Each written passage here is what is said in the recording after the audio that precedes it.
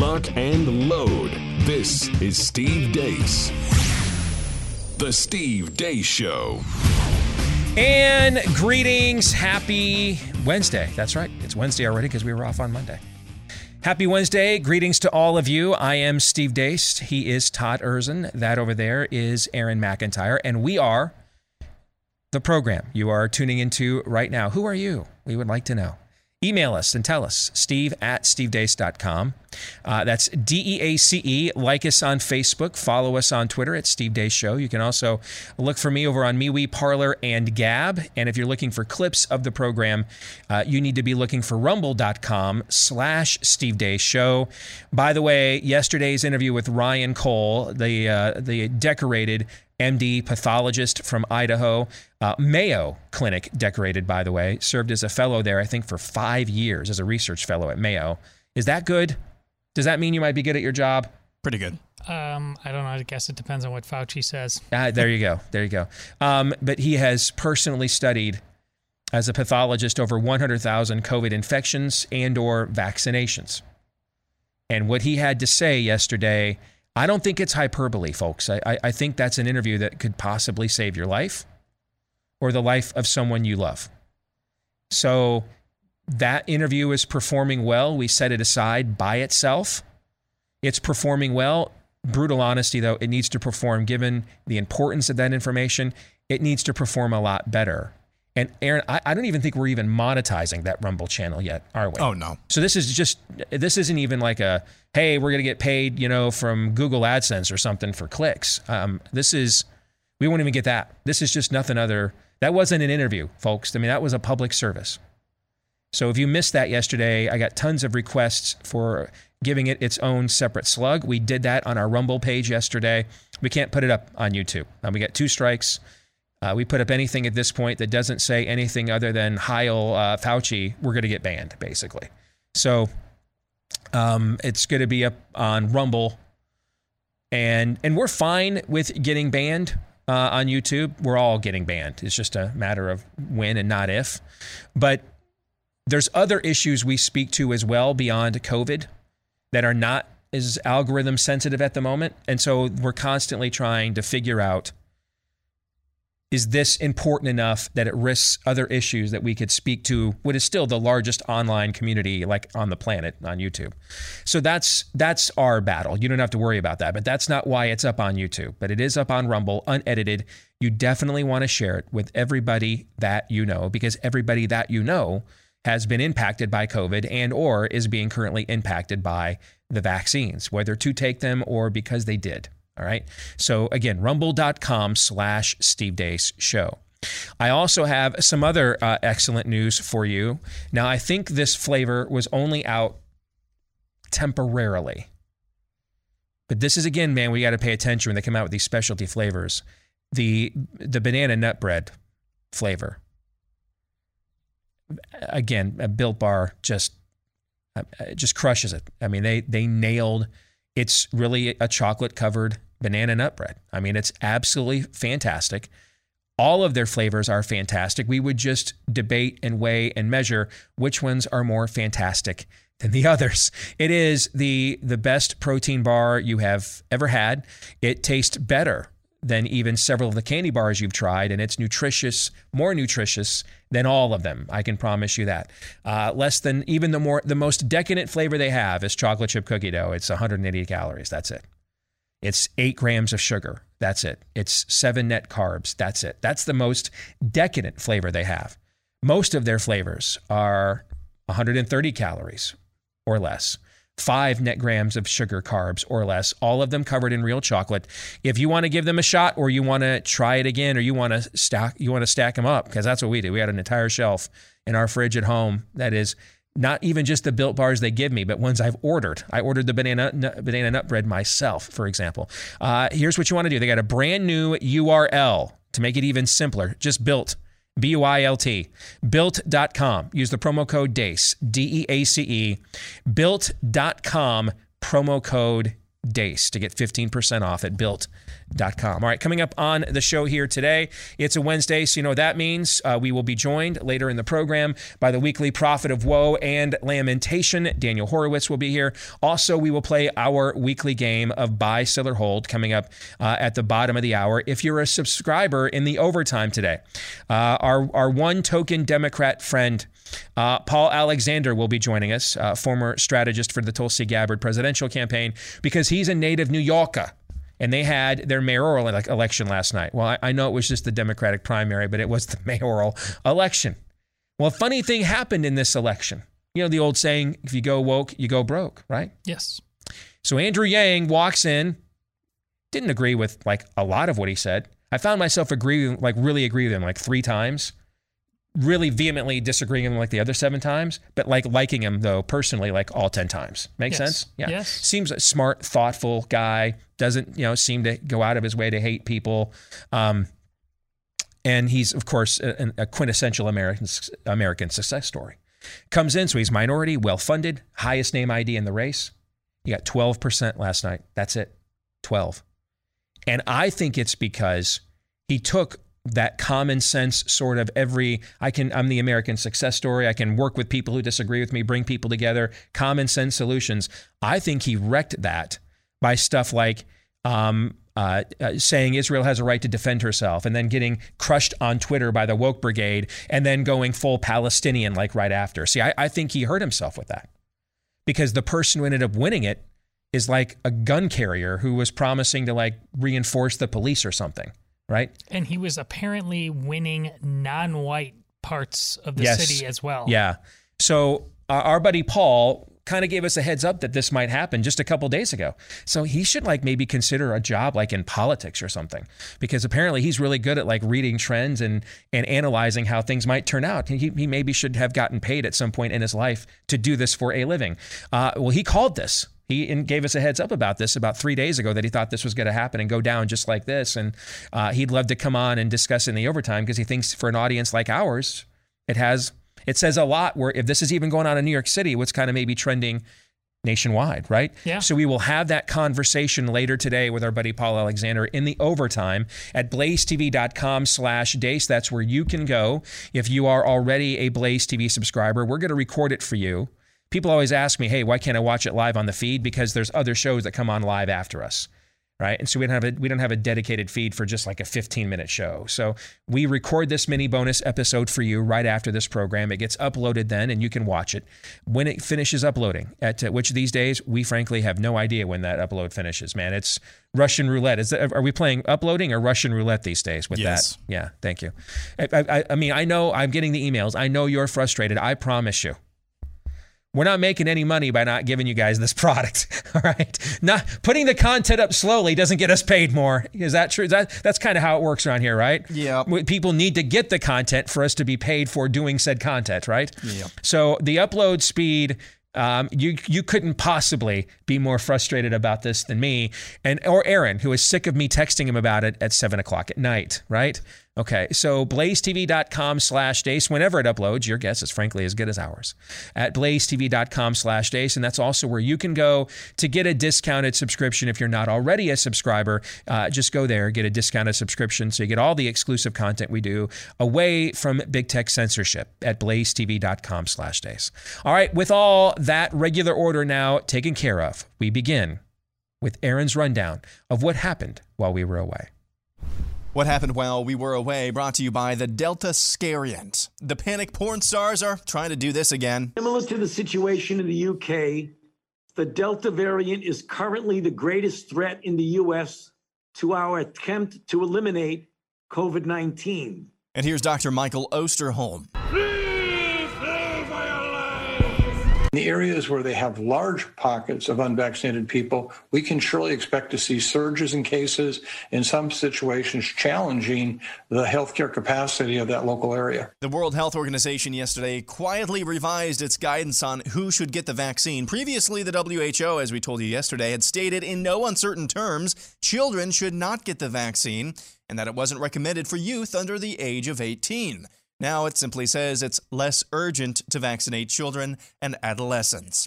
In Houston, over 150 staff at the Houston Methodist Hospital System have either been fired or have resigned for refusing to take the COVID vaccine. Houston Methodist is one of the largest employers in Houston with over 25,000 employees. After 15 months, the state of Michigan has finally gotten rid of its mask mandate. Back to the Loudoun County, Virginia school board, who felt so threatened by a large group of enraged parents speaking out against critical race theory. Disgusted by your bigotry and your depravity. That they decided to end their school board meeting and the public comment time early. So the crowd started singing the national anthem.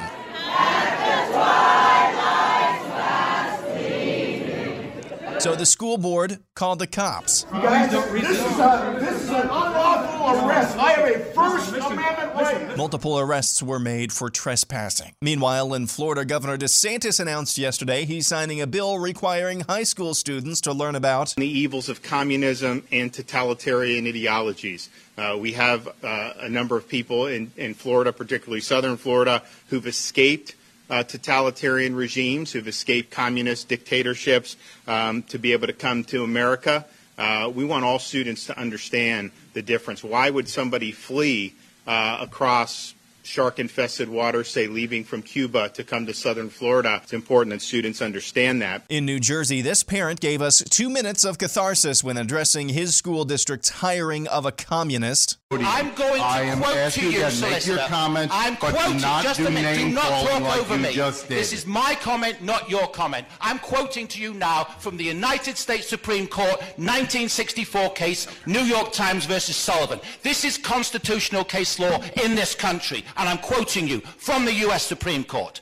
The judges wrote that this nation is founded on the, quote, profound national commitment to the principle that debate on public issues shall be uninhibited, robust, and wide open, and that it may well include vehement, caustic, and sometimes unpleasantly sharp attacks on government and public officials. That's constitutional case law in this nation. I don't have to be nice to you. Nobody behind me has to be nice to you. If you don't like living in the United States of America, then you can all move to Russia, Cuba, or China. This is the First Amendment. And I will caution you, solicitor. There is a video camera to my left. If you edit this tape, then you're going to have a big legal problem on your hands, because my right to critique your fascism, which is what this is constitutionally protected. There are emails, public record emails, in which the Director of Equity is lobbying and advocating for public comment to be censored in this school district. And you know what? Lobbying for it, advocating for it. We've got the school board president saying she'll do better at hitting the mute button in blatant violation of the Constitution for her lobbying and her advocacy of unconstitutional censorship. I want you, the school board, to terminate the employment of Dr. Charissa Gibson with immediate effect.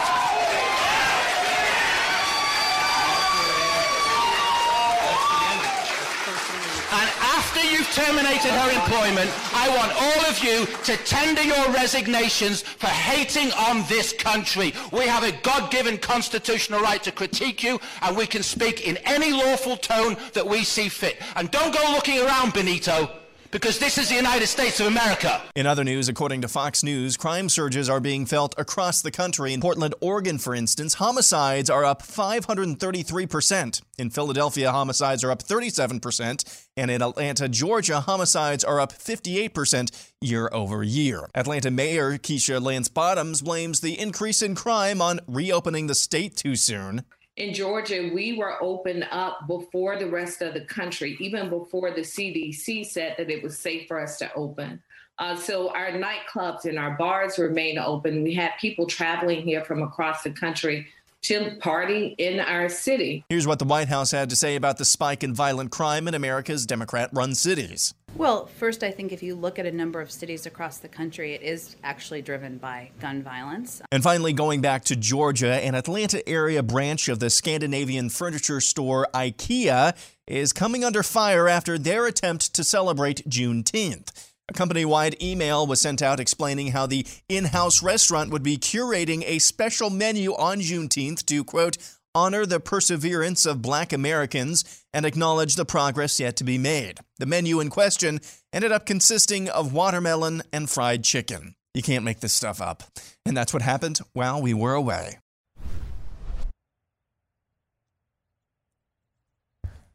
I don't even know what to say to that. So let's do a live read. Yeah. Okay. Which one? Let's talk about Omega XL and dealing with inflammation, because there are some inflamed people, and I dig that about you in that montage. Chances are, if you're dealing with pain of the chronic variety, not you wrecked yourself like Todd did to his poor back last week. All right. What was it? You stood up or something? And that happens at this age to us now. I sneezed. Yeah, that happens. Yes. Okay. But if it's a chronic thing, and that's that soreness and achiness, stiffness in the joints, back, knees, neck, shoulders that won't go away, chances are that cause is inflammation. You want an anti-inflammatory that's all natural that will attack that inflammation causing your pain before it becomes something more serious. And that's why I want to recommend to you the one I use. That's Omega XL, that is backed by 35 years of clinical research. It attacks the inflammation that is attacking you. And if you want to go back on the attack, they're going to offer you buy one, get one free today. If you go to omegaxl.com/Steve, that's omegaxl.com/Steve. Buy a bottle. They'll throw the second one in for you for free. Or you can give them a call at 800-844-4888, 800-844-4888. That last item about IKEA's woke Juneteenth celebration, it's reminiscent of our new colleague Jason Whitlock's column about George Floyd yesterday. Did you guys read this? Yeah. I texted him after. I'm like, I have very high standards for you. So, like, I'm sure everything you're going to write for us is going to be really good. But if every time you write something for us, I texted you and I thought it was good, I'd be like texting you every time. And that's clearly like a dude code violation, right? So yes. I can't do that. So this has to be like really good. Okay. This one is really good, because what he points out is that you can clearly draw a line between making the claim that George Floyd was treated unfairly, should not have lost his life in that moment, to canonizing him, beatifying him.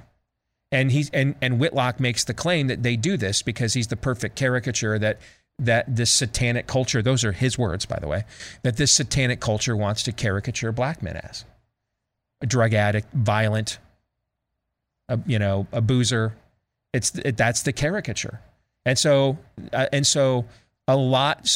basically Whitlock's argument is the spirit of the age loves canonizing George Floyd because it helps at the same time to perpetuate the stereotype that they want to perpetuate, the mythology of who black males are. Okay, it's just every black guy you've ever encountered is a caricature of whatever last or whatever cool trending gangster rap or hip hop act is going on right now, right? It's not a mailman. It's not your dad. It's not a basketball coach, not your neighbor, not a construction worker, not a professor, not a soldier. Okay. It's a guy with, gold plated teeth and Flavor Flav necklace. And, he comes out of a bouncing hoopty, and when he walks out the door to get to breathe some air or to shoot somebody, plumes of marijuana smoke follow him as a chemtrail, right? I mean, that was essentially Whitlock's argument, and correct. Floyd checks like almost all of those boxes, and so of course the power structure is adamant about making him he is the symbolic idol to be worshipped for Black America to bow down to as some form of messianic character, because he fits all of the spirit of the age of stereotypes of Black America. Didn't IKEA just do the exact same thing? At least this IKEA that's in your video, isn't that the exact spirit that Whitlock just wrote about yesterday with Floyd? It is, but I gather it's probably entirely accidentally. I mean, my goodness, had anybody at IKEA heard of Juneteenth until like 2 days ago? And let's put something together. But that I think furthers the point. Let's put something together. And so where would we go for information? Yeah. Okay. Right? No, absolutely. I mean, I would go to, I don't know, I would go to these enclaves that perpetuate these stereotypes and Right. myths. That's where Right. I would go. Yes. I'm not connected in any other way, and that's what the culture throws out Yes. there. That's what the centers of power throw. Black people are so dumb, can't get a photo ID, right? Oh, it's a I mean, vicious- where else would the president of the United States himself says? I mean, they're so dumb. I mean, they can't get online. I mean, they don't know how to get the internet. You know, It's a vicious cycle. They do this, paying alums, saying, "Please don't burn us down," and it Yes. pisses them off. And then, okay, now we're really going to burn you down, and we just keep going round and right, round and round. right. The rest of this montage, though, I want to tell you, it's the most encouraging montage we have had on this program, maybe since Aaron started doing this. Certainly since the dawn of COVID Stan. Because there's a word that I think you could use to characterize much of it. Whether it's the medical professionals in Houston who refuse to comply, whether it's what went on in Loudoun County, Virginia, with the parents who refused to comply, whether it's the parent in New Jersey urging a refusal to comply, whether it's Ron DeSantis saying, you know what, getting rid of critical racist theory, that's a good thing. But something's got to fill that vacuum, right? You guys will just come up with some new crazy thing that'll just be repackaged. We just had Benny Johnson at the Daily Caller break that story about our home state of Iowa, just as we were getting off the air yesterday, right? Because we were the first state to just outright ban this, and now they're already figuring out ways they can because the devil has to be cast out. Okay, that's what has to happen, right? And DeSantis is like, we're going to fill that vacuum. We're going to just we're not just going to defensively say you cannot do this. We are going to offensively step to you by offering the alternative to what we will now do instead. If there is a word, and it is very appropriate for this time of year, we are mere days away from celebrating the independence of this country. If there is a word that I think gloriously, enthusiastically, jubilantly sums up much of the spirit of Aaron's montage, it is defiance. We are not a nation of laws, and we never have been. We are a nation of political will, and we always will be. And our history has shown, including from the dawn of the history of this country, that at times it will require acts of defiance in order to exercise and exert your will.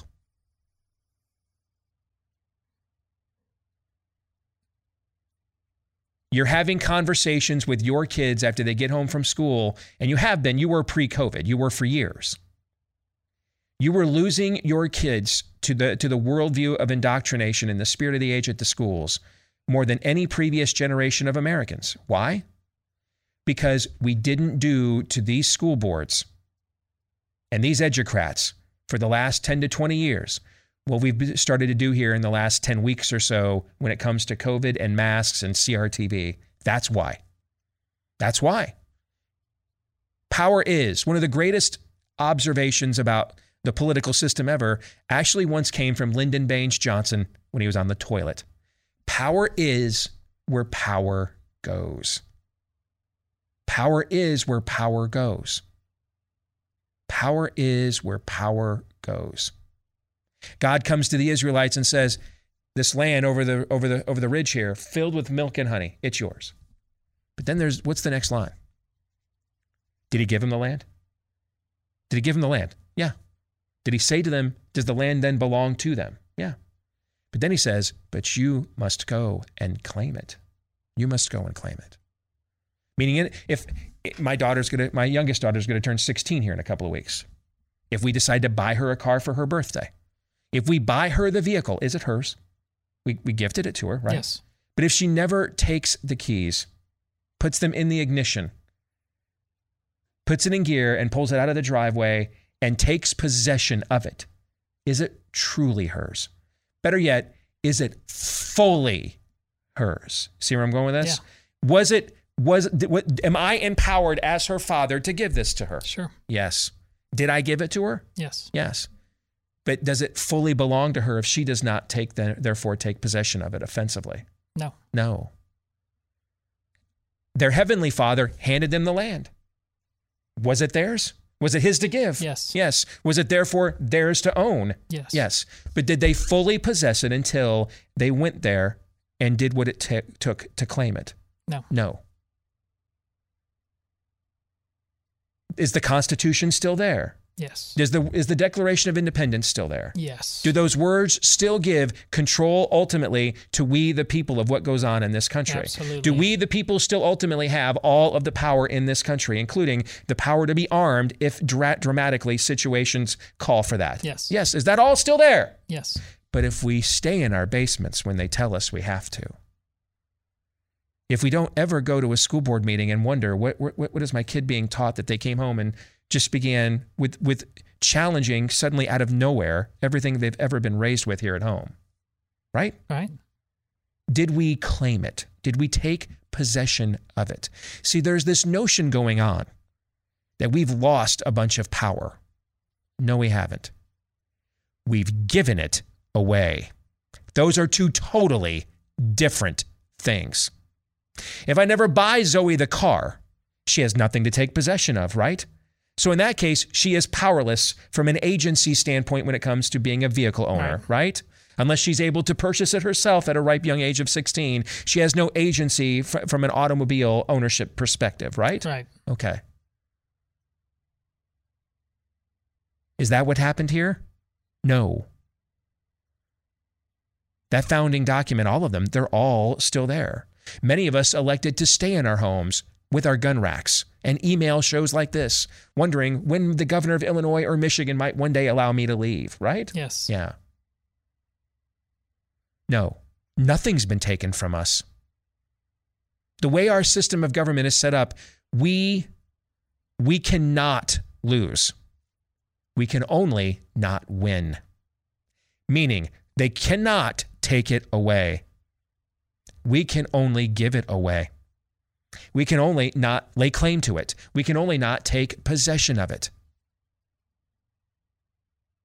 When I'm beginning to see, and this is how, whether it's I needed to lose 100 plus pounds, this is whether it's I'm tired of being an addict, whether it's I've got to better my situation in life, whether it's I want to be a free person. Whatever it is, real change and real power isn't exchanged until we make up our minds that the cost of continuing to live this way is worse than the cost of what it will take to change what's happening. There will be suffering either way. You know, in the New Testament, Paul says, you will be a bondservant to something. You'll be a bondservant to the world because you're not God. You're not God. So you're going to be tethered, tied to something. You'll be tied to the evils of this fallen world, or you'll be tethered or tied to the redemption through God's one and only Son. But everyone will be tethered or bonded to something. No one's truly fully autonomous. There's one truly fully autonomous in all of creation, God. No one else. Everyone else will be tethered or tied to something.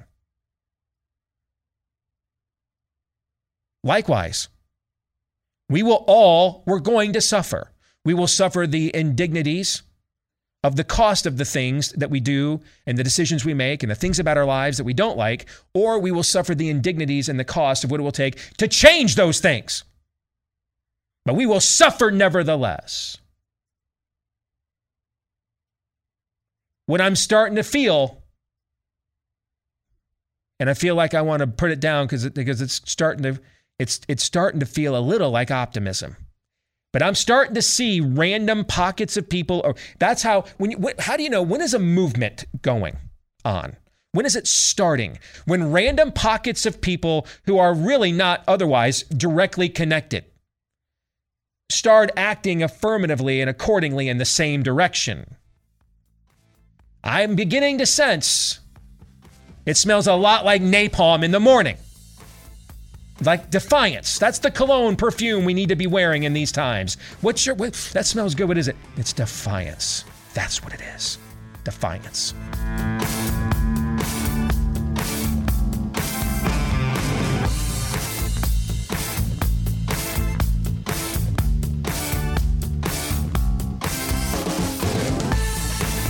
One last thing I want to say about the defiance that is needed. If you are a Christian, or you're just a law enforcement officer that takes your oath of office seriously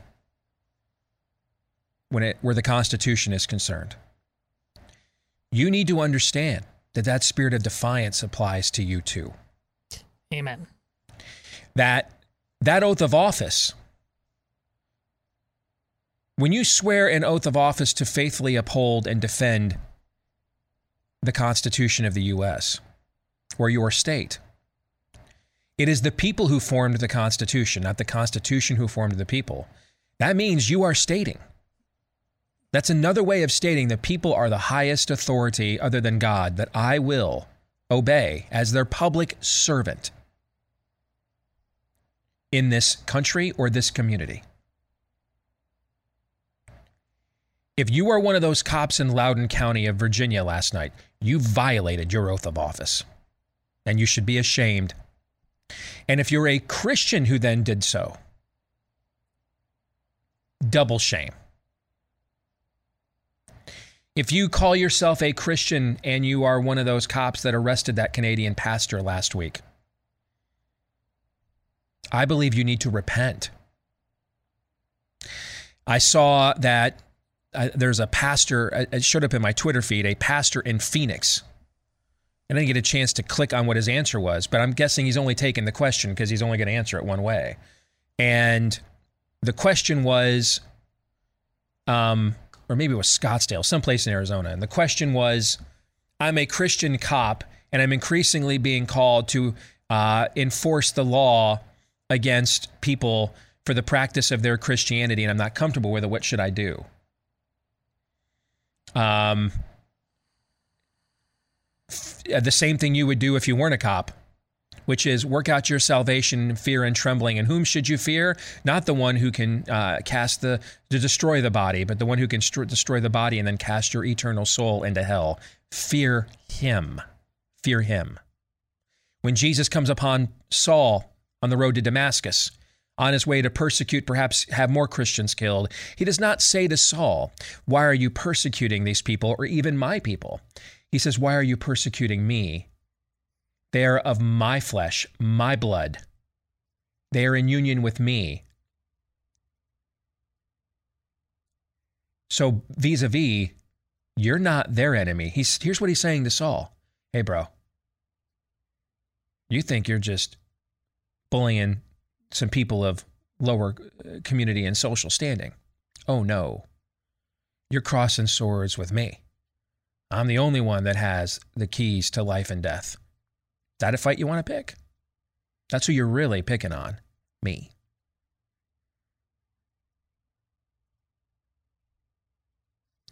If you are arresting pastors for holding church, that's who you're picking on too. That's who you're picking a fight with too. Might want to look again at the chain of command flow chart around here. There has never been a singular tyrannical king or government in human history. Why? Because humans aren't omnipresent. We can't be in more than one place at once.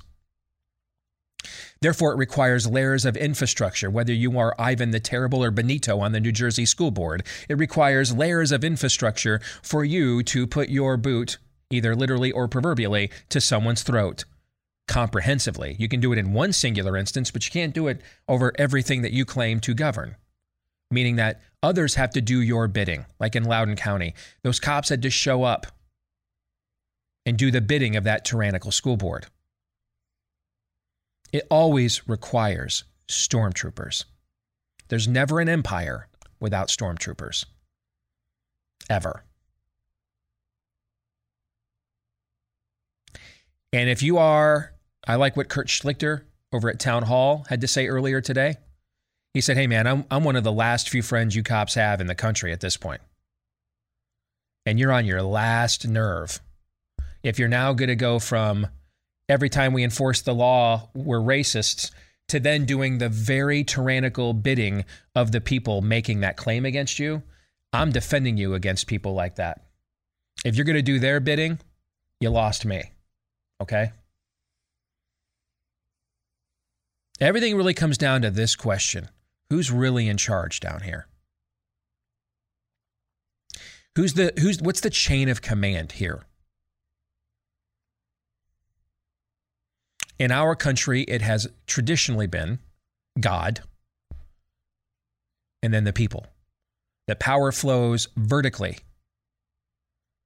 from heaven to the people, God-given rights. I will honor this oath, so help me God. Just as a couple of practical examples of how we've demonstrated that. It is when we have defied that theorem, when we have cast that chain of command aside, that we have committed all of the worst and most embarrassing evils and atrocities in our nation's history. And just because it doesn't look right, or meaning that it doesn't look like it's looked in the past. We're not throwing anybody with an Asian-looking face into an internment camp. They might have been a Chinese immigrant trying to escape the Japanese conquest of their country, but they look Asian, so they're in an internment camp. Or because they're black, they're property. Just because it doesn't look the way that it's looked in other eras. This is all the same methodology that's always been used. It's just being used on different people this time and for different reasons.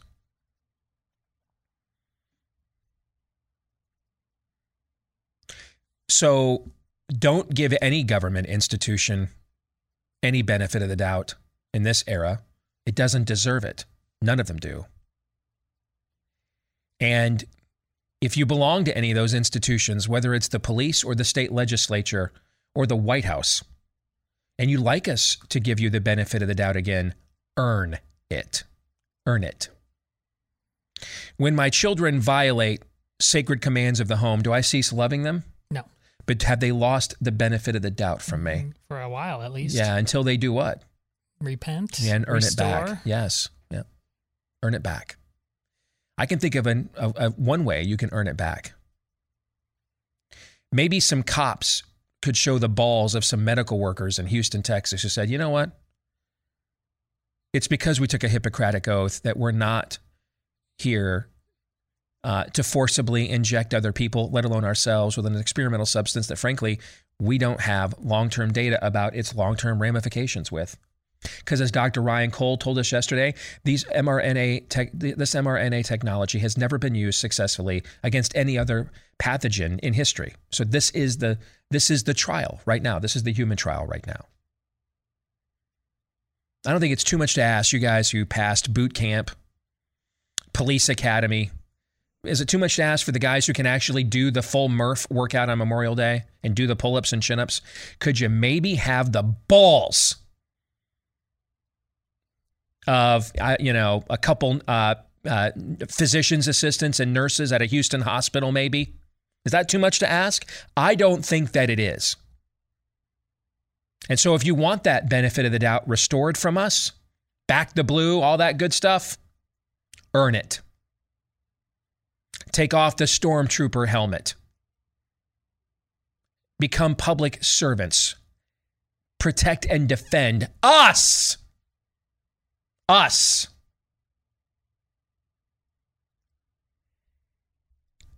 That brings us to Buy, Sell, or Hold, one of our more popular segments each and every week, brought to you by our friends over at Home Title Lock. We've been warning you about home title theft for a while now. This is where thieves use private information from you to log on to where your home's title is kept, claim to be you, and then sell your home to them via a quick claim deed. And then often you don't find out until all that equity is gone or worse. Well, Facebook has one of the largest data mines in all of the world, and they just had a 500 million account breach with personal information exposed to cyber thieves who Now make it easier for them to identify as you, to come after your home. Don't let that happen to you, which is why our friends at Home Title Lock are offering 30 free days of protection during this high-risk breach right now when you use the code RADIO at HomeTitleLock.com. That's the code RADIO at HomeTitleLock.com. 30 free days of protection with the code RADIO at HomeTitleLock.com. All right, let's get to it. Aaron, with some help from you in the audience, has for you and me, Todd, a series of statements and predictions, what have you list. We'll find out. No subject is off limits. We will buy or sell each proposition. We will be permitted one hold per episode. But if we use it for any reason other than, wow, is that just dumb? You will be forced to stand outdoors on the hottest day of the summer and read critical racist theory training manuals aloud in public. Fair? Well, it's fair, but I will not be holding today. All right. Aaron, go ahead. We'll begin with a Mount Rushmore. This is from actually top 5, from Bob. Top 5 tearjerker movie scenes for men. Now, let's back up. Is it ever appropriate for a man to shed a tear during a motion picture? I can only answer by admitting at the end of Toy Story 3, man, I was a slobbering wreck. Okay. It's appropriate. All right. I've been known to shed a tear or two. Okay. Number 5, Private Ryan D-Day scene. So. I mean, I stood in awe at that. That's not I do not put that in tearjerker category. I agree. But amazement. Yes. Stunned. Yes. Whatever. Yes. Yeah. Number 4, Planes, Trains, and Automobiles. Neil goes back to the train station for Dell. That's a moving scene. That is a moving scene. Now, it qualifies as I didn't shed a tear, but I found it to be incredibly well done. I think it belongs in tearjerker category. That's what it's trying to achieve. I know it's trying to achieve, and as much as I love that film and just watched it with my family last holiday season, I'm going to sell. No. Number 3, Gladiator. Maximus goes home and dies. I could see that one. Plus, it's like one of my top 10 all-time favorite films. So almost any reverential reference to this movie, I'm going to buy. Okay. Number 2, Gran Torino. Walt sacrifices himself. That's a pretty good one. It is. Okay.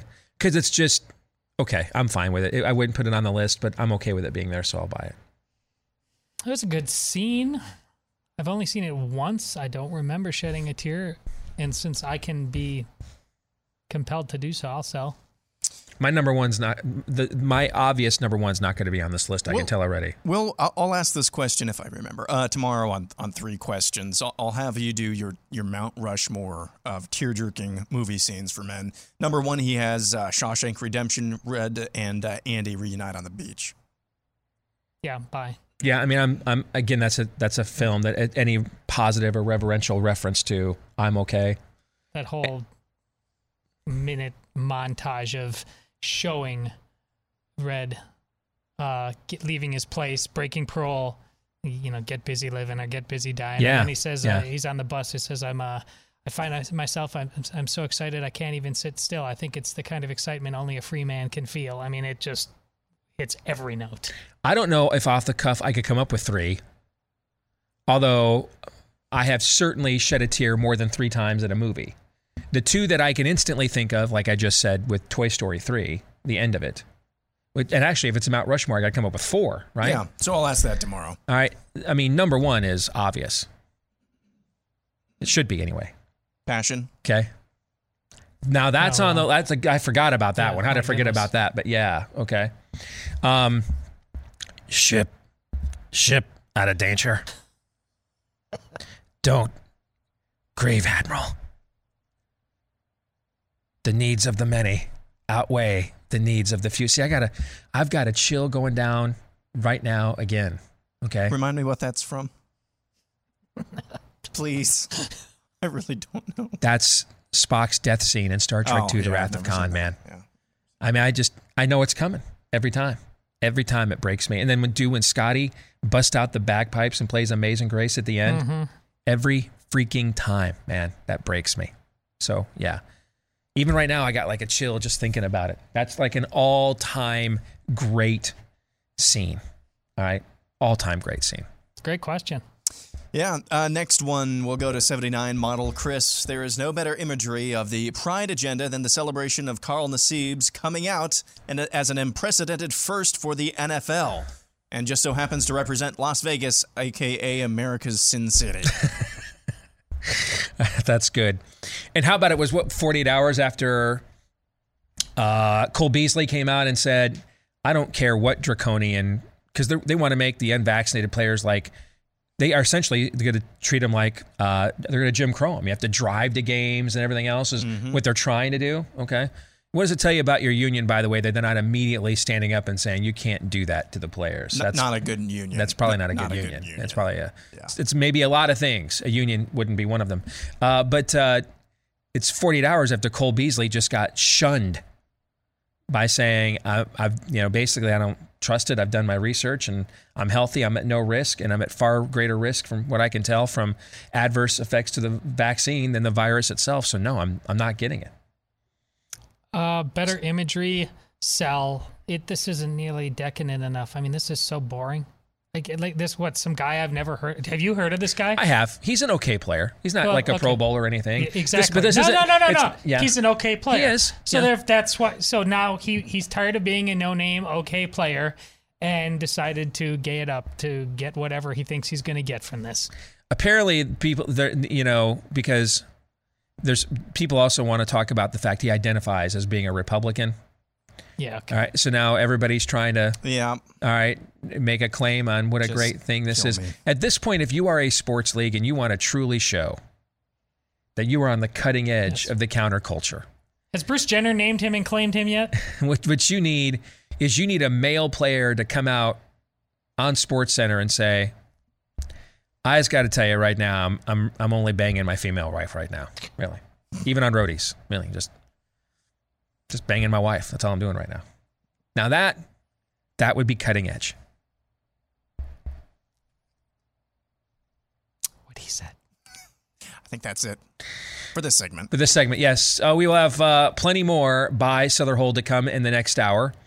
Also, our weekly prophet of woe and lamentation, Daniel Horowitz, will be joining us as well as we continue on with hour number 2 here on Blaze TV, media, radio, podcast, everything. Next. Stay tuned.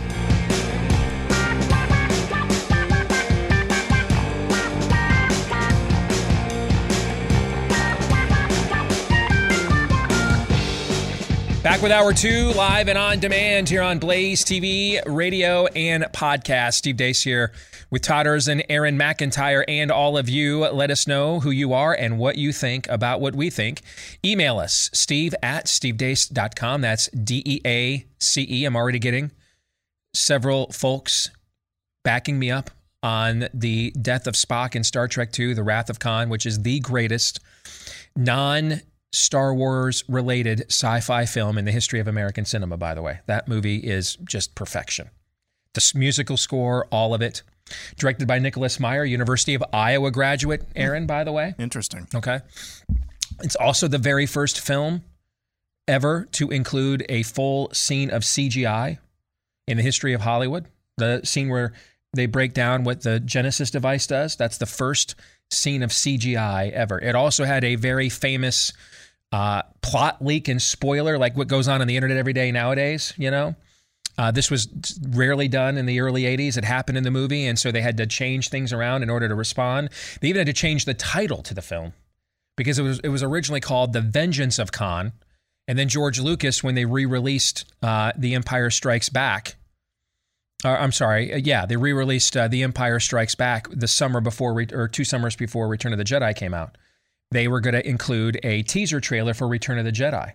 And you can actually find this poster somewhere in some place. It's considered a collector's item, like the Billy Ripken F-face baseball card was a collector item, The original poster was, or maybe it was just actually a re-release of Star Wars and not Empire, but in the corner it says includes a special preview of a final chapter of the Star Wars trilogy, Revenge of the Jedi. And that was the original name of the film, and then Lucas had second thoughts and thought Jedis don't seek revenge. And so Star Trek II changed the name of the movie so that they wouldn't get in the way of Star Wars to The Wrath of Khan, which is actually a cooler title. And then Lucas ended up not using Revenge of Khan. Anyway, at this point, especially because I'm sitting here doing this show in an Atari shirt, which is what I was probably spending a lot of time playing during this time in history, you're wondering, so virgin, that's way too much minutia, correct? A little bit. Yeah. But you steered into it, so the dude called. Yes, and I do have 3 children, just to clarify that. But yes, I am a fountain of useless information, and for all of you backing me up in my inbox right now, live long and prosper. All right. So steve@stevedeace.com is how you can email us. You can like us on Facebook, MeWe, Parler, and Gab. Follow me on Twitter @SteveDaceShow. And again, if you're looking for clips of the program, especially yesterday's potential life-saving interview, and that's not even hyperbole, with Dr. Ryan Cole, expert award-winning pathologist. Go to rumble.com/Steve Deace Show. If you are a podcast listener, please hit the subscribe button, leave us a 5-star review if you haven't done those things already.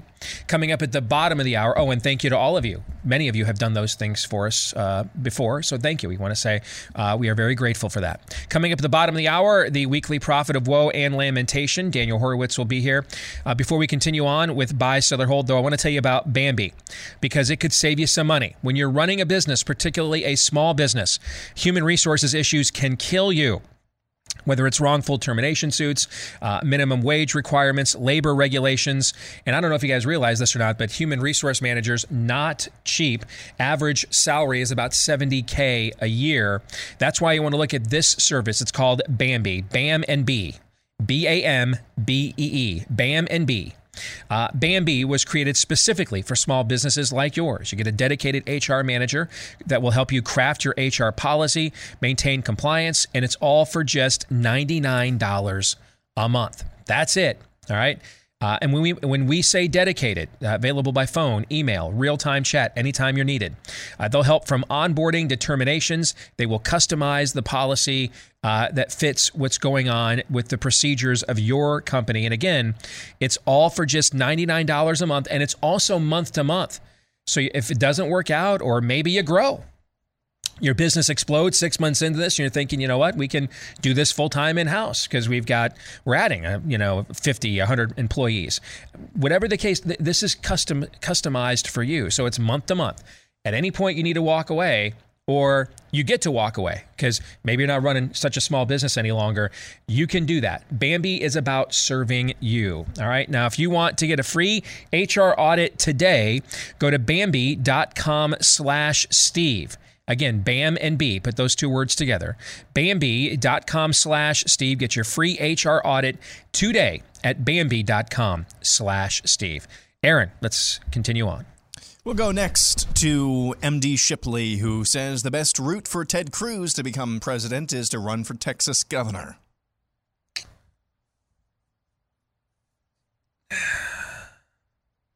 Sell. Here's why I'm hesitating to answer this question. Because I don't ever want to be disingenuous or dishonest with you guys, okay?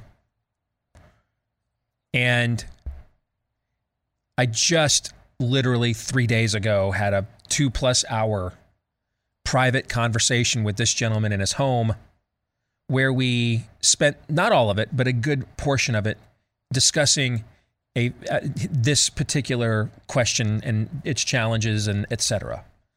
And of course,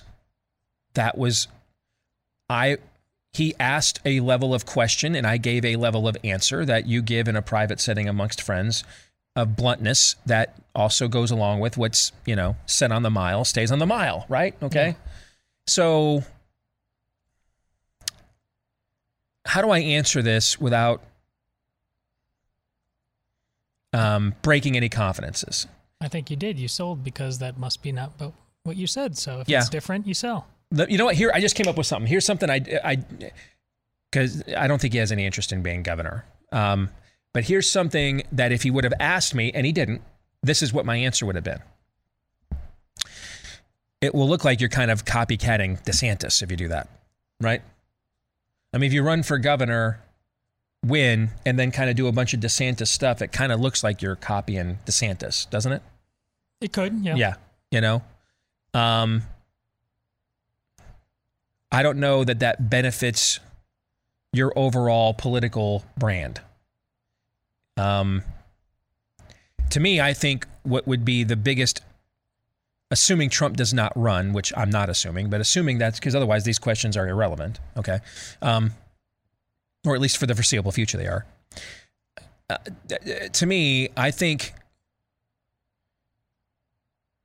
you know what? I'll say this because I said this to Ted the other day, but it's also something I've said on the show before I said it to him. You guys have heard me say this before. I think the biggest challenge that Ted has running for president in a primary with Ron DeSantis is their views are so very similar. They're actually pretty good friends. At some point, though, Ted's going to give a laundry list of things he would do as president, right? That happens in these things, right? Yes. And at some point, Ron DeSantis, if he's any kind of a politician at all, and I know some of the people that are advising him, and so I know they're not dumb, they're going to, probably decide to look at Ted during that primary debate and say, Senator, we love you, agree with almost pretty verbatim everything you just said, which is why we already did all this stuff in Florida, right? That's a tough objection to overcome, I think. A guy that can say and this isn't even Iowa, and we think our governor overall has done a fantastic job. And our state is not a traditional red state. It's just been made that way in the last few years. But it's still not nearly the challenge that Florida is. Fair? Right. Texas is Texas is a bigger state than Florida, but demographically, it's not nearly the challenge that Florida is. Florida is the closest thing we have to the challenge of implementing an agenda like this on a national level because of the demographics there, the diversity there. And as I've pointed out before, prior to this last election, I think the last 11 presidential elections, the average margin of victory in Florida was 2.5 points. It's notoriously razor thin. I mean, Ron DeSantis won by 40,000 votes in the state of 21 million people. That's nothing, okay? So I think that's a tough objection to overcome. Hey, I can do this. I've already done it, and I did it on a pretty big stage. If I'm Ted, I actually need to show I can bend Washington to my will. Right? Because we don't know that Ron DeSantis can bend Washington to his will. Do we know that? No. We've got a pretty good proto model to look at to project that the odds are favorable that he could at least do more than has been done in the past. Is that favorable? Yeah. But we have a proof of concept, like you'd invest in that, right?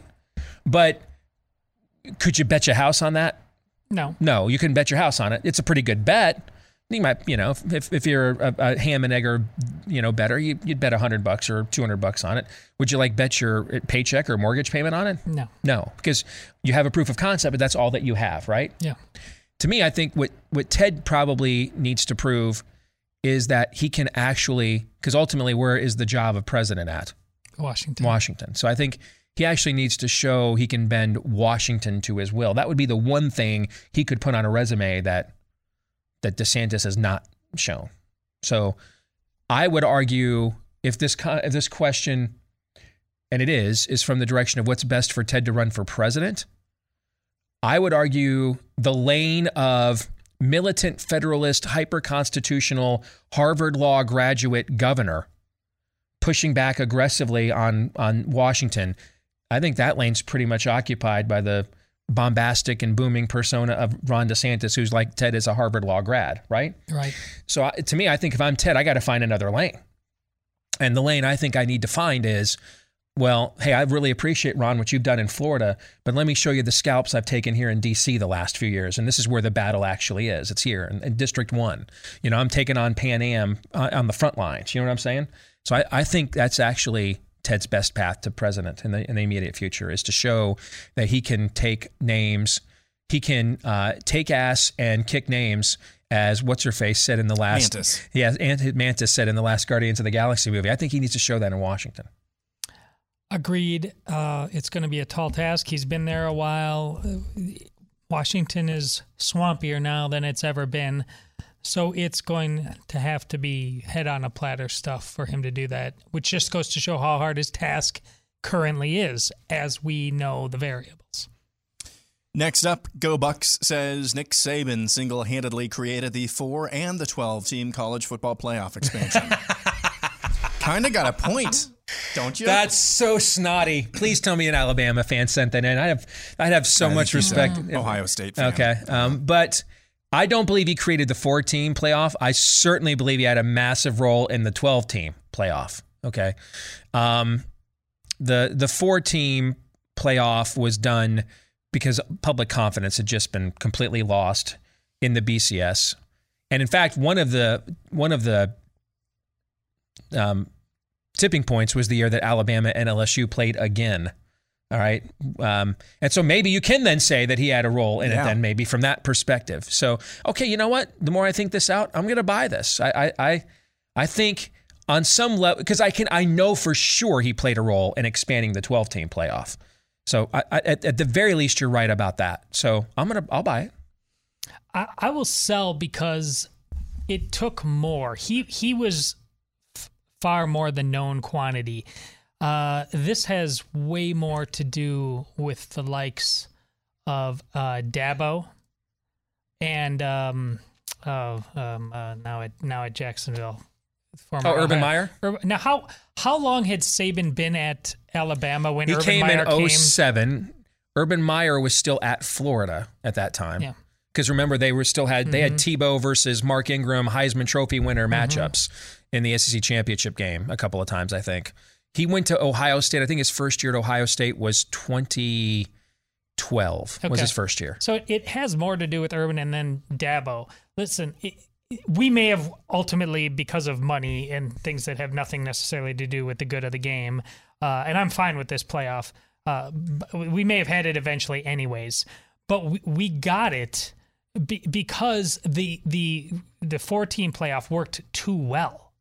It always had the best teams, but the best teams always proved to be the same teams over and over and over again. That Alabama was a known before that, and if Alabama had been in every single one of the 4, but the other 3 teams were different, I think this would have more legs. It would have more interest as long as it was legit. Because that's a good point. The thing people were frustrated with is with the 2-team is that there's almost always a 3rd team that was really, really good. But with the 4-team, we've never spent a lot of time arguing about there's 2 teams vying for the 4th. It could be TCU. It could be right out of the gate. It could be Baylor. But nobody. They both. This is a good analysis, Todd. I'm certain of this. If you had more random teams from year to year in this what we've had, we may have got there eventually, but people were just like sick of really, and it's really good football again. They deserve to be there. No one can argue with it, but people want more teams. So the first year we had the playoff, the number 4 seed won, Ohio State. Yes. And there was a big controversy because of what they did to your Badgers, and then you had TCU and Baylor. That was the closest thing, but yep.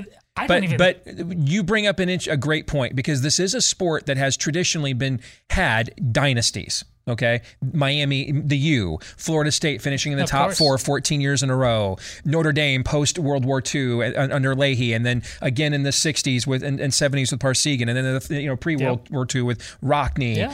Fielding Yost and Fritz Chrysler at Michigan.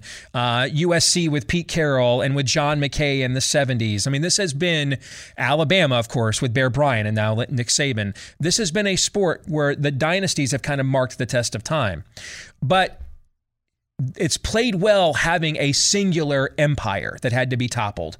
And then every year, somebody else would rise up to try to be the team to take on the Death Star. And so there was diversity within who the alternative to that singular team was going to be. Yes. Meaning when Miami won all those national championships in the 80s and 90s, they beat Nebraska one year for it. They beat Penn State one year for it. It wasn't just they were playing the same 2 or 3 teams doing the same dance every single year. So we've gone from dynasties to be toppled, which have kind of the best of both worlds, in that you've got the known quantity brand that is the household name that sells out and has an equal amount of bandwagon jumpers and blowback. So you're getting great reaction one way or the other, whether I love them or hate them, right?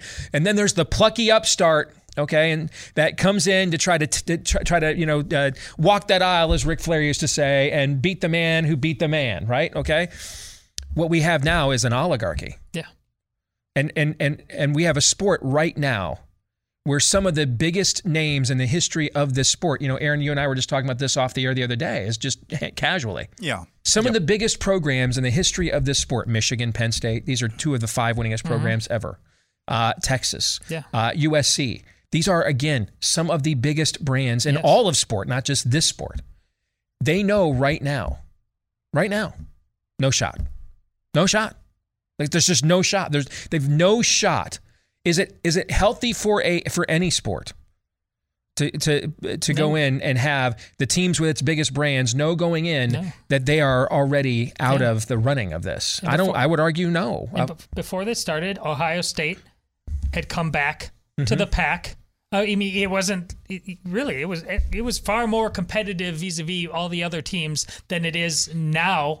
Generally, and Clemson I know has a history. I mean, the year before Ohio State won the first playoff, they got upset by Michigan State in the Big Ten championship game just the year prior to that. Yeah, they were quality, but they were imminently beatable. And then Urban came along and turned them away. Dabo Swinney Clemson was just a okay ACC team for much of my viewing. Until about 5 years ago, Clemson was a verb, Clemsoning. Yeah. Which is to just crush your team, your fan base, and not reach expectations. Yeah. Pretty much since they were a dominant team in the 80s, that was pretty much their MO for the 90s and 2000s and 2010s. That's only recently changed. Yes. That is interesting because you didn't know, in the old days, you didn't know if it was going to be the team from your region that was going to be the one that was going to rise up and try to knock off the king. And so it was a national sport. Yes, it was. Right now, we have the number one, do you guys know what, Aaron knows, because I've told him, you know what the number one television market for college football is? It's Birmingham, Alabama. Yeah, that makes sense. With all due respect to the great people of Birmingham, Alabama, and I'm sure you're fantastic, you cannot have a sport where Birmingham, Alabama is the number one television market for your sport. That's not good, okay? And I think that's why we're getting a 12-team playoff, is they recognize this. Because we don't have a playoff now, I always say. We have an invitational. I mean, the year Alabama got it in 2017 without winning the division and without a single top 25 win. Now, I know they went on and won the title, and they earned it. I would not take that away from them. But they earned the title. They did not belong in. They had no resume other than were coached by Nick Saban. They had no resume to justify being in. And that's the problem at that level of an invitational, okay? Mm-hmm. So if a team that couldn't win its own... Well, Steve, they earned it by winning it. I agree, they did. Okay, props, have your parade. But if a team with no top 25 wins who couldn't even win its own division, if it could win that playoff, then how many other teams that year, if it was open to them playing their way in, could have also done so? You see my point? I do. All right. And so now you're actually going to get to there's at least going to be some form of a regular season achievement that you'll take it out of the subjective hands of the selection committee, and be able to earn your way in and know that if I do these things, I'm in no matter what anybody else does. That's a playoff, right? Mm-hmm. So we don't have a playoff now. We have an invitational. So, good question. Next up, we'll go to Mustang Vet, who says if we continue down the ideological path we're on, the U.S. will divide into separate territories, independently governed within the next 10 years. I'll lie. I think it's possible. This is the most optimistic scenario. I think it will be informal, but I think the effect will be the same. You know what? I'm feeling optimistic after all the defiance that I saw, so I'll buy. And it won't take a bunch of Ron DeSantis level governors. It would take, though, people that are better than most of your Republican governors now, meaning not everybody has to be to the level that he is at, okay? There were a lot of other great bands other than the Beatles. Does that mean they weren't great bands? No. This just meant they weren't as great as the Beatles, or they weren't as great as Elvis. Was The Who a great band? Yes, it was. Was Led Zeppelin a great band? Yes, it was. Okay, right? So you don't have to be to that level to still be great. We just don't have a lot of great governors now, but the way that he is shaming a lot of people's Republican governors, and a lot of people like, hey, my guy needs to, or my gal needs to be doing this stuff, you can sort of see that fulcrum is kind of moving, right? Mm-hmm. So I'll buy. Okay. I bought. Craig Tripp says mask mandates in hospitals and doctors' offices will be lifted before the 2022 elections. Buy. I also believe the airline restriction will be lifted before its scheduled evaluation in September too. Just an added proposition. Bye.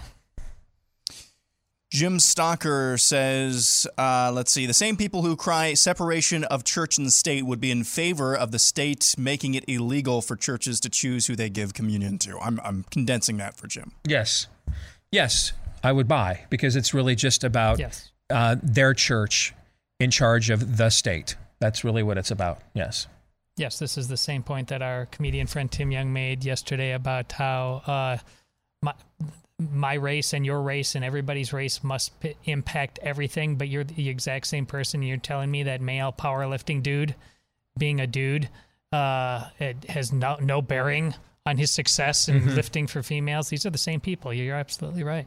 Tim Young, by the way, will be on the Days group here in a couple of weeks. Again, that'll be fun. Aaron Reale says, cancel culture would be nothing without its kissing cousin, trauma culture. So trauma culture, everybody has supposed trauma over being harmed by little things. Yeah, bye. I'll buy. My oldest daughter sent me a video where Disney put in one of its shows. Someone was microaggressed by their teacher or something on one of their shows, right? So that everything is traumatic, everything's a meltdown, and so we don't take the things seriously that our Creator says we should. We instead overemphasize the things the Spirit of the Age says to, and I think a lot of us, frankly, are just struggling to process emotions and everything else. And I think that just adds to all of this. Okay, so I would buy. Yeah. Next up, we'll go to Ben Chambers, who says June is Lindsey Graham's favorite month of the year. Just set that right there. The little emoji, for those of you listening, the little emoji that Ben used. Come on, man. Kind of is the cherry on top there. I mean, if you go to Lindsey Graham's Grindr account right now, there's like a video of him at the Blazing Saddles karaoke bar belting out Little Pride, The Name of Love by U2, like he was back in JAG school in 81. I can't remember the last time I heard from Lindsey. And I would like to personally keep it that way. Yeah. That wasn't a complaint, I hope. No, but nor a request. I remember. Okay. I remember. It was him holding up just like I don't think we can say this word, like the thing that he was holding up the sign that said something about give more aid to Israel while standing next to Bibi Netanyahu. Remember that? I do remember that. That was actually Memorial Day weekend when he did it. Yeah, he went to another country on Memorial Day weekend and said give them more money. Even if it's Israel, I mean, could have done it maybe the next week. Okay? We're kind of commemorating something over here. I gotta buy that, man. Otherwise, my rep is ruined. I gotta buy. Yep, goes without saying. Next up, we'll go to Pink Striped Socks. Let's see, who says when DeSantis wins his re-election bid, top Republicans will start to publicly switch their allegiance from Trump to DeSantis. Sell. It's a symbiotic relationship. The reason why someone of Trump's questionable political origin, I want to make sure that modifier is noted, okay? Because we're talking about a guy that had been a force of nature in American culture for 30 years, okay? But his political origins were of questionable integrity. Fair? Yeah. Okay.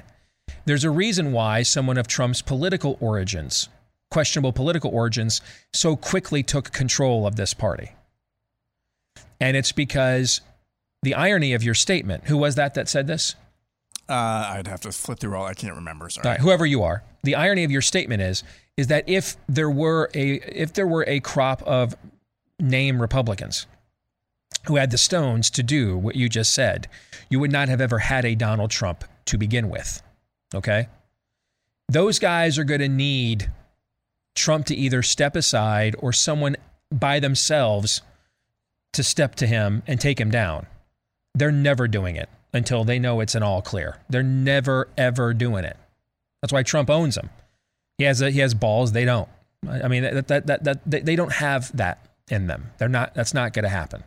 I don't even know that DeSantis has that in him. I don't believe that Ron would run head to head against Trump. I don't. So I will sell. I will buy. And Steve's right. It won't come from strength or anything like that. But of desperation, I could see. Now, it's not. I don't know what level of critical mass it might get to, but it'll be a desperate move by terrified people of going through whatever they think is going to happen if they have to deal with Trump on a daily basis. Well, see, here's the other reason I think you should. You got me to reconsider my position. I'm going to try to get you to reconsider yours. Yeah.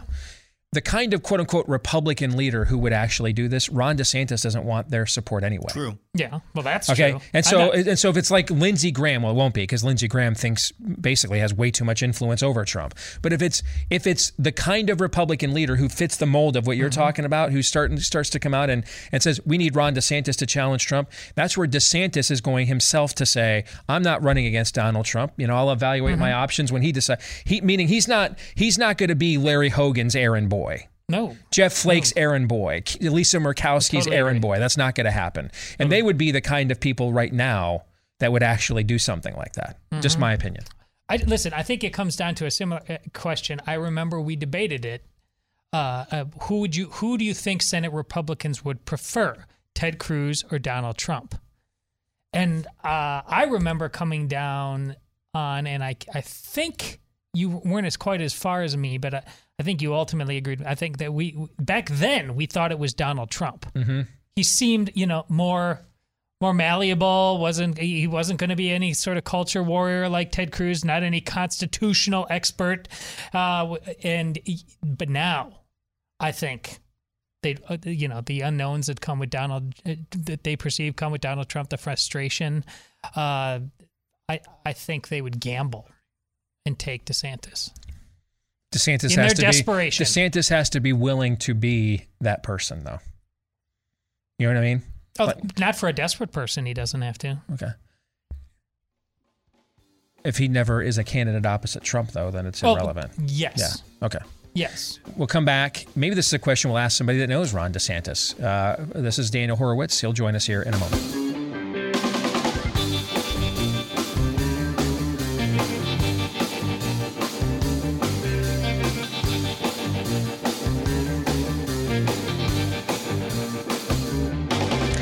There's a couple of reasons you want to check out The Order of Rights. It's a pro-life film available right now on Amazon Prime, Apple TV, iTunes, Google, Vudu, Vimeo. Couple of reasons. Number one, it takes a very unique approach to the pro-life issue in that it's adjudicated in a court of law from when is a person and what kind of rights does a dad have to save the child before it's killed.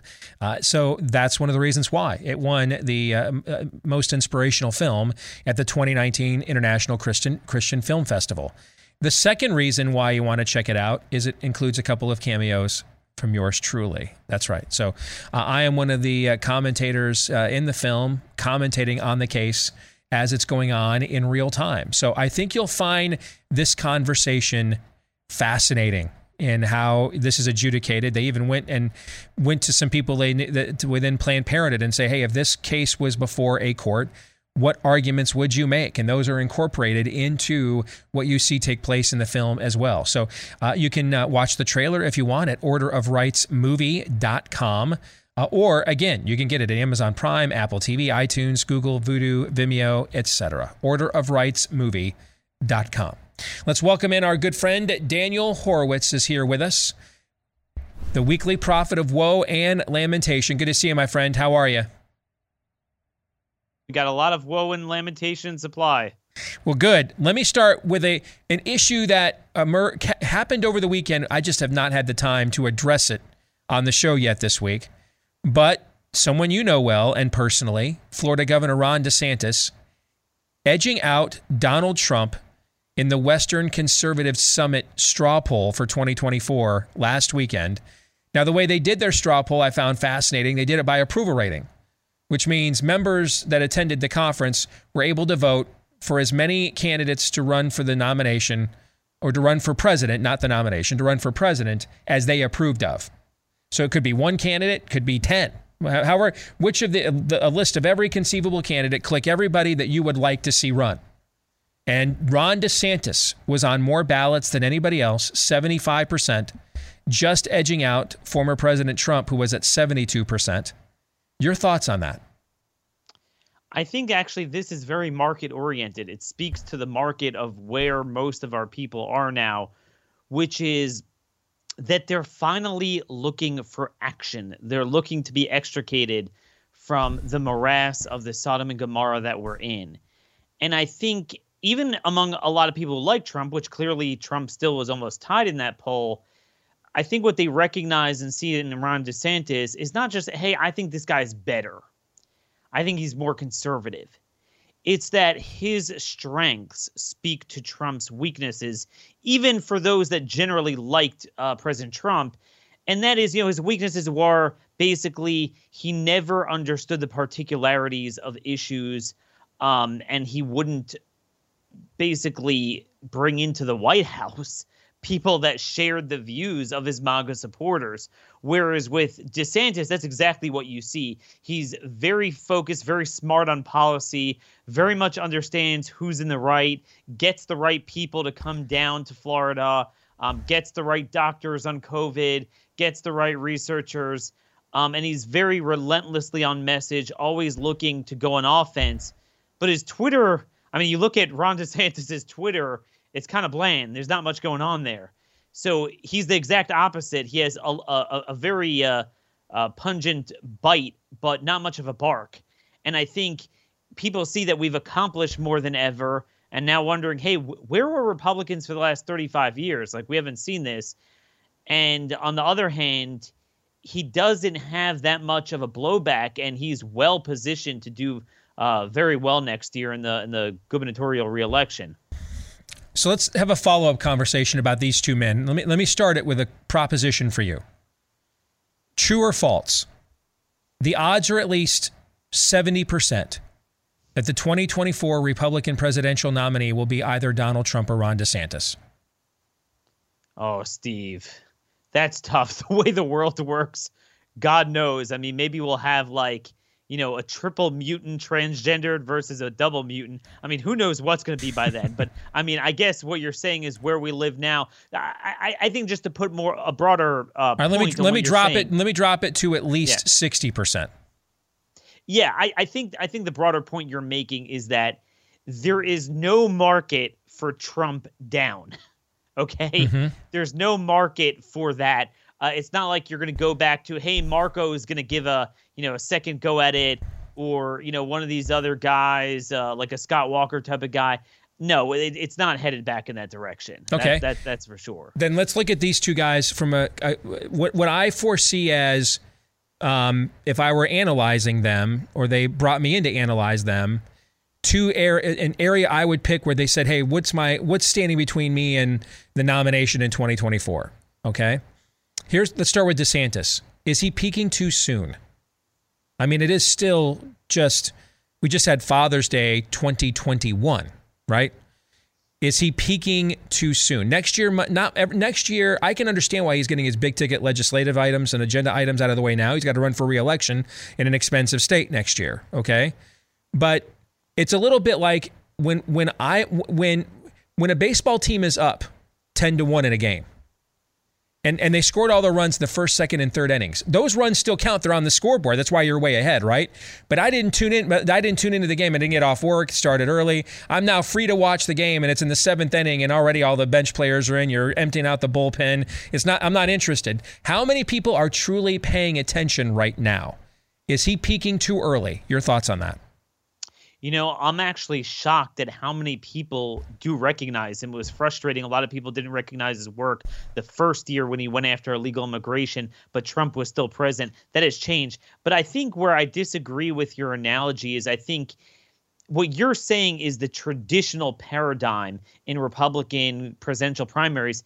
That's because there wasn't much substance to any of them. So they don't have many bullets to fire in their gun, and they fire their first ones early. There's nothing more to see. Mm-hmm. I think what he recognizes is that every week he comes out with new stuff. Every week he's on offense rather than just responding to Twitter memes or something. He actually has something he wants to get done. So I think were he to get reelected, which in a good off year for Republicans and the way the state is trending, he's going to do very well there. I think he'll have an even bigger mandate. But unlike others that just do nothing with it and move to the left after they win re-election, I think he'll move to the right and actually speak to the time, unless someone else comes to supplant him. Then let's go to Trump. At some point, this Venn diagram of the ominous adverse effects of these vaccines, that trend line, and Trump's ambitions and re-election, these things are going to intersect here at some point. And what I found when working for the Cruz campaign and trying to come up with strategy and messaging of how to counter him, God bless him, man, it's really hard to beat somebody who's just utterly shameless, okay? I think that's why he did so well against the media. They, for so many years, were the most shameless people in the room, and he would go beneath them. And your mom's fat. I mean, it's just, one of my favorite moments in the primary cycle that we weren't winning when I was on the Cruz campaign was the debate where Trump is getting killed on birthright citizenship, and he drops the term anchor baby, and he doesn't really know what it means. He just knows that our people hate him and want to do something about it, so he says it, right? And he starts getting counter questions from the panel of moderators, and he can't answer them. He's flailing. And that was the debate. There was a big debate about whether Rand Paul should be let in because he didn't meet the minimum polling threshold. So they put him in the debate, and he's at the very end of the stage, okay? And so in the middle of this, while Trump is just getting pummeled from the moderators and he can't really defend his position on banning anchor babies, in the middle of it, he just blurts out, and what the hell is Rand Paul doing here? He's polling less than 1%. He's not even supposed to be here tonight.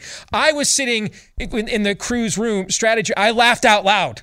I couldn't control myself. I just laughed. It was just a reflex. I can't see him gaslighting though on these vaccines. This is what he views himself. This is like his singular achievement as a president. Like he's the Winston Churchill of the 21st century. He saved the West from COVID, from China. And so if these adverse effects continue to mount and continue to be chronicled, can you foresee a moment where Trump, excuses himself from that mantle as opposed to give me credit for saving all of your lives? I foresee that as a potential issue for him. Am I wrong about that? What do you think? Or do you think he can just do with this what he's done with a lot of things, which is, I listened to them. They lied to me. I shouldn't have given them money. I mean, Moderna, we were panicking and blame it on Fauci. And people are like, you're right, blame Fauci. Because that's worked for him in the past. Or is he going to hold the line here and say, no, I want affirmation for these vaccines while his base is going, we're never letting you inject those things into us? What do you think? So obviously we got to see where this heads, because this is looking like it's headed to a very dark place. And I think the narrative that's going to come out is that they were too rushed and experimental. And that's actually going to really reflect back on him, which, by the way, I have no problem with rushing something as long as you market it in the right way and you fully disclose the information about it. But what I will say strategically, I think that's going to depend on Trump's behavior on other issues. He no longer has control of the vaccine narrative. That die is cast.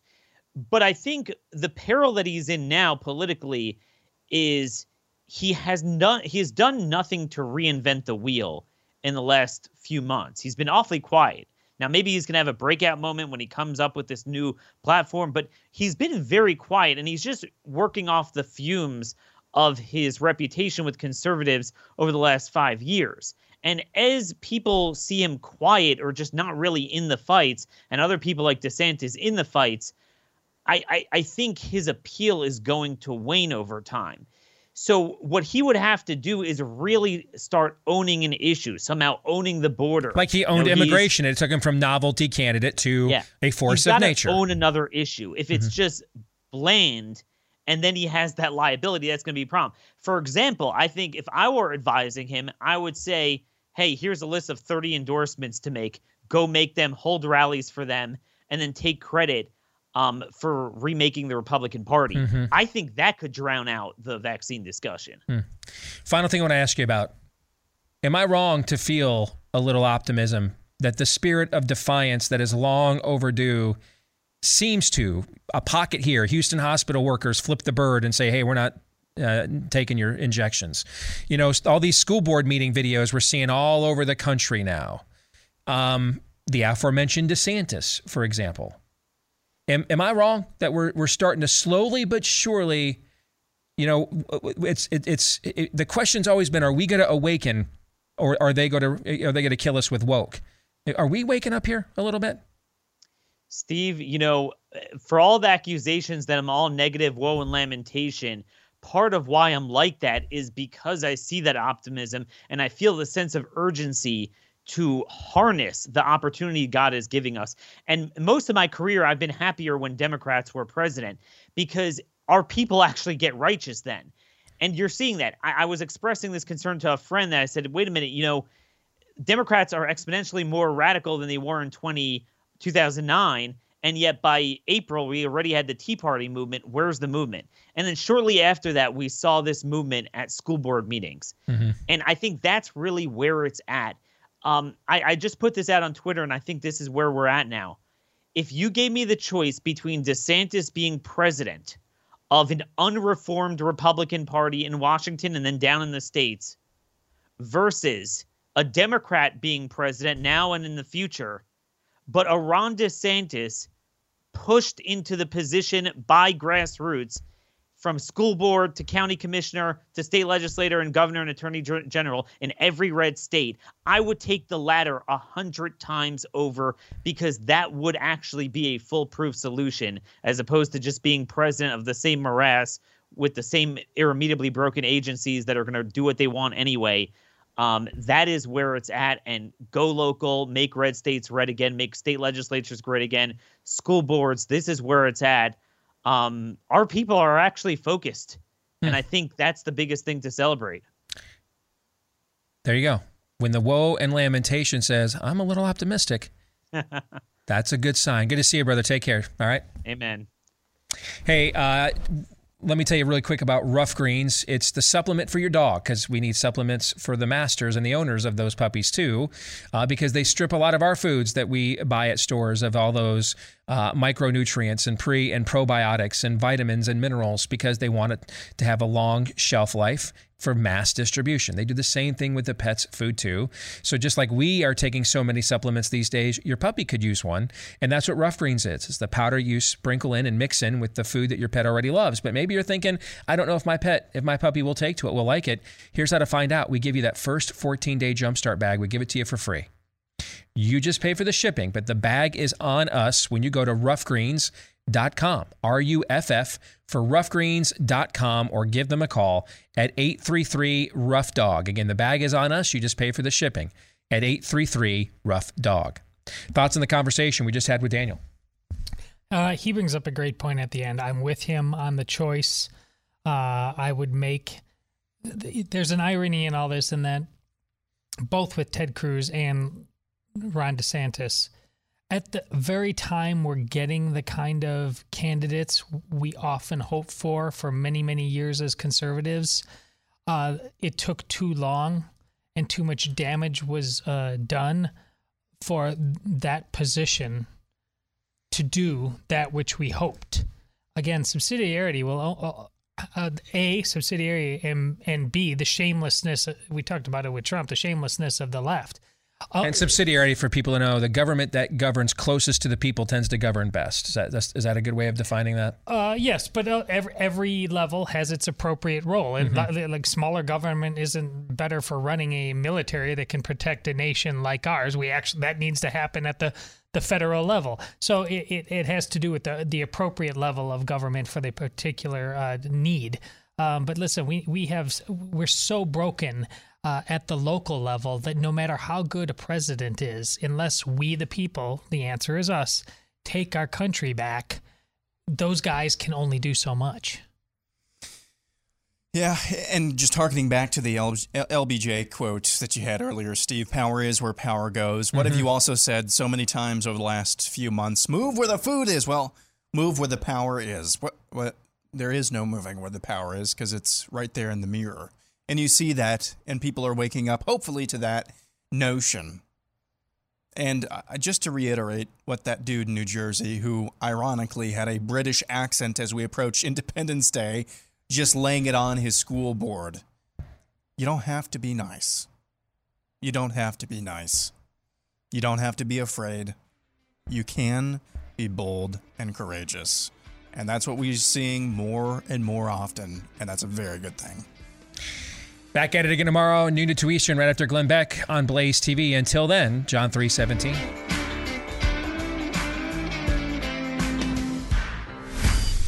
This is Steve Deace on the Blaze Radio Network.